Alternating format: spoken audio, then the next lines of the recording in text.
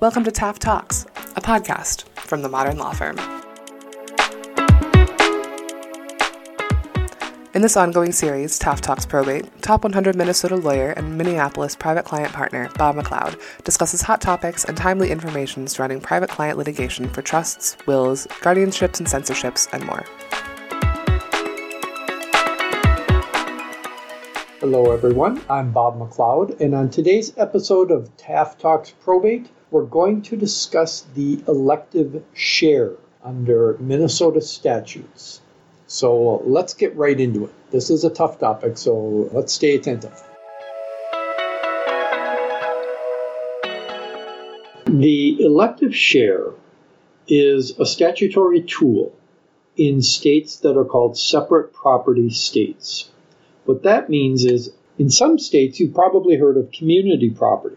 Many states in the southwest of the United States have community property rules, wherein if two people are married, then everything they buy is owned half by one spouse and half by the other, regardless of how it's titled. Now, certainly there are nuances to that general rule throughout the states, but the general point is, during the marriage, one half of everything is owned by each spouse. But in a separate property state, that's not the rule. In a separate property state, if everything is titled in one spouse's name, then when that spouse dies, the surviving spouse is dependent upon the deceased spouse to devise property to them. Otherwise, they don't own anything. But that's where the elective share comes in. The elective share forces a decedent spouse to provide for their surviving spouse. And the surviving spouse does that by invoking the elective share statutes. Now, I can talk for about 6 days on the details of these statutes, but we're just going to try to cover some of the basics of the elective share. Now, for those of you who practice family law, you need to take the concept of marital property and separate property and throw it out. Those concepts mean absolutely nothing to the elective share for practical purposes. Very often when I'm working with people who practice in family law and I try to explain the elective share statutes, they keep bringing up, well, what about the separate property? What about if it was acquired during marriage? It's marital property. And I have to explain to them, these statutes don't care about the family law characterization of assets being marital or separate. So that's off the table. Just ignore it. Whenever you want to raise that question to me, just take it and throw it out the window because it doesn't matter anymore in probate. Now, when you have a married couple and one of them dies, the first thing that happens is the surviving spouse is entitled to a certain minimum amount of property that is exempt of creditor claims, and the surviving spouse gets this property before we even try to figure out the elective share. It's called the exempt property rights. If the decedent owned the house and all of the other property, then the surviving spouse is entitled to a life estate in the house, a certain minimum amount of tangible personal property. In Minnesota, it's $15,000, one car of any value, and an allowance, a monthly allowance. It's 12 months if the estate is insolvent and 18 months if the estate is solvent. But they get an allowance. So before we even talk about the elective share, we have to acknowledge that the surviving spouse gets the life estate in the house, $15,000 of personal property, a car, and allowance, all exempt of unsecured creditor claims. They get that off the top. So you take those assets, you take them off the top, you set them aside, it belongs to the surviving spouse, and put those assets out of your mind. And I say that because very often people get confused and they try to include that in the elective share computations. It's off the table. It belongs to the spouse. And we'll talk about this in another podcast, but it's basically because the exempt property rights are founded in state constitutions in most cases, and arguably in some states they actually say those are non-probate assets. But that aside, take those assets off the table. Okay, so one spouse owns all the assets and dies. We've given the surviving spouse the exempt property rights. Next, we have the elective share.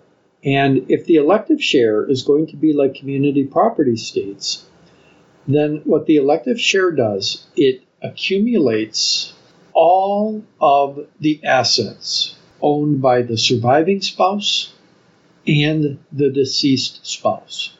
Now, again, this is very often where my family law colleagues and friends get very confused very quickly, and they start talking about separate property, marital property, and acquired during the marriage. It's irrelevant to the elective share. The elective share, you just sit down with a piece of paper and a pencil, and you add up all of the decedent's assets and all of the surviving spouse's assets. And when we talk about assets, we're talking about interest and trusts, we're talking about annuities, we're talking about assets titled in their name alone, we're talking about assets with beneficiary designations on it, we're talking about life insurance, we're talking about everything that both spouses own. Now remember that the elective share is somewhat similar to the community property laws. The elective share is trying to give the surviving spouse a portion of the combined estates. And so you put together all the decedent's assets of all natures and forms and the surviving spouse's assets. Once you've combined them all, you take out the valid debts and liens and expenses against the estate, as you might imagine, and then we kind of have a net number. Then, under an elective share statute, the surviving spouse gets a percentage of that overall combined estate after expenses. They get a percentage of that.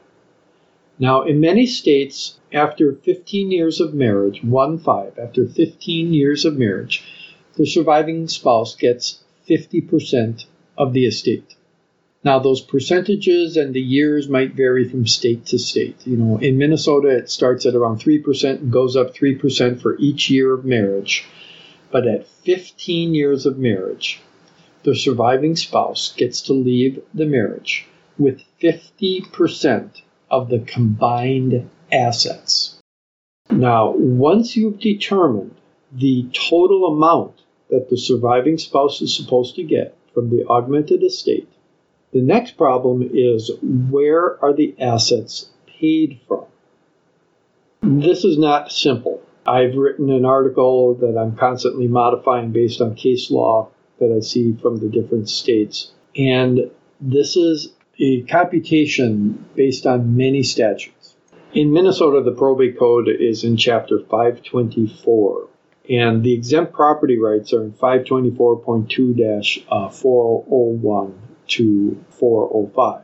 So 401, 402, 403, 404, and 5. That's the exempt property rights. And then the elective share is from 524.2-201 to 2-215.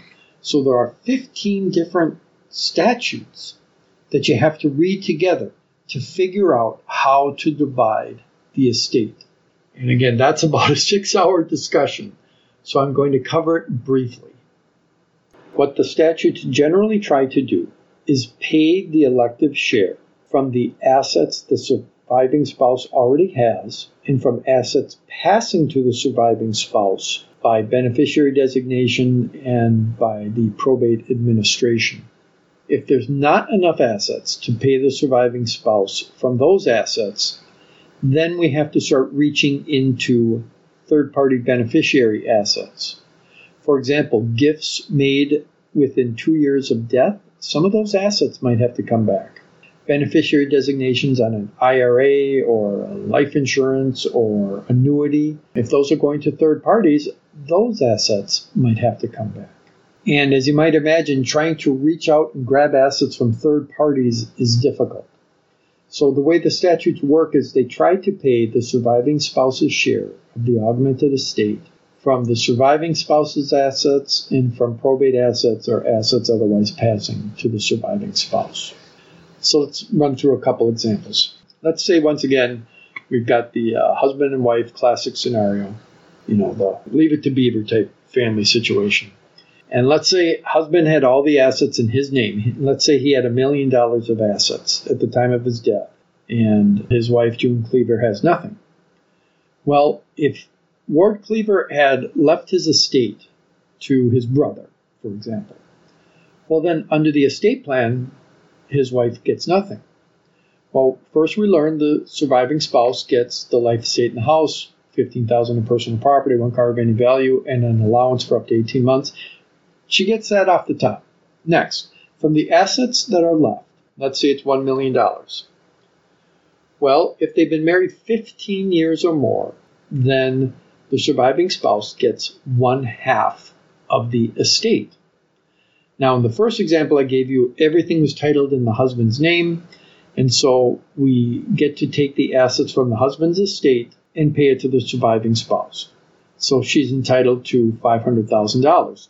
June Cleaver, in this case, is entitled to $500,000. Now, if the probate estate doesn't have $500,000 in it, then you get to start reaching out to the life insurance or other non-probate assets to pay for the $500,000. Certainly that gets difficult, but it is their right. But let's take a different example. Let's say each spouse has $500,000 to their name. So now Ward Cleaver dies, and after surviving spouse gets the exempt property, the total combined estates after debts is $1 million. But husband has $500,000 and wife has $500,000. In that case, in general, the way most of the statutes work is that making the elective share doesn't really help that much. Because when you get down to it, the surviving spouse is entitled to leave the marriage due to death with $500,000. But if the surviving spouse already has $500,000, then the election may not work very well because they're entitled to leave with $500,000. They have $500,000, so you're not entitled to much more. And if we take our similar situation, the first example, but flip it, let's say June Cleaver has $1 million and her husband had $0. Now, if husband dies, it again doesn't do her any favors by trying to take the elective share, because under the elective share, she's entitled to $500,000. Well, she already has $1 million, and his estate doesn't have anything to pay it. She already has the money. So once again, the elective share doesn't work. So the primary intended benefit of the elective share is for the surviving spouse to be able to leave the marriage with a percentage of the combined estates.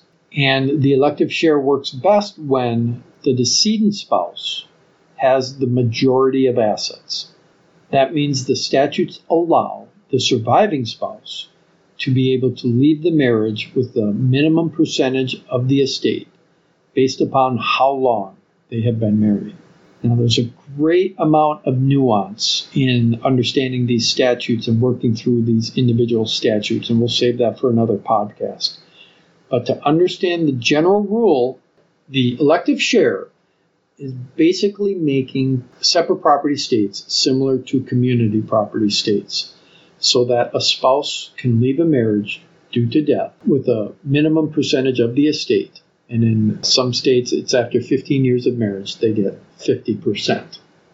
Now, you might ask, what effect does a premarital agreement or antenuptial agreement or postnuptial agreement has on the elective share? Well, it's very simple. A spouse can waive the elective share rights.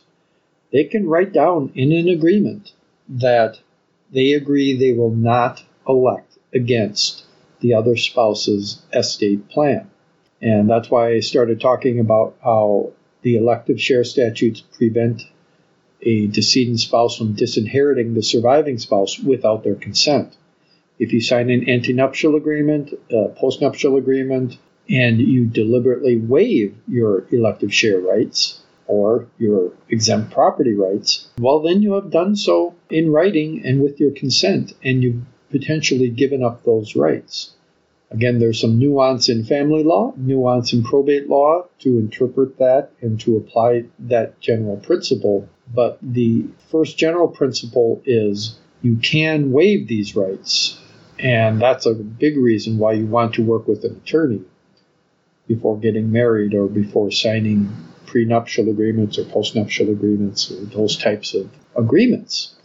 And when family law attorney is working with the elective share statutes, whether to waive them or whether to make sure they are not waived, it's important to understand how these rules work, when they apply, how they apply, so they can be incorporated well into a premarital or postnuptial agreement. But again, we'll kind of talk those issues in a separate issue or podcast discussing the interplay between marital agreements and the probate statutes. So until next time, this is Bob McLeod. Thanks.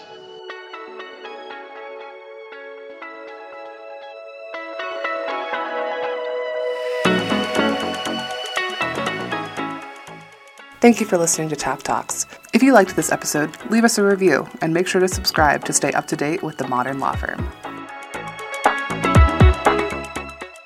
This podcast provides general information related to the law. Taft Talks is not providing legal advice and does not establish an attorney-client relationship. The opinions expressed on Taft Talks belong to the individual attorneys on the program and do not necessarily reflect the firm's position. For questions and comments, please contact podcast@taftlaw.com. Additional information about Taft can be found at taftlaw.com.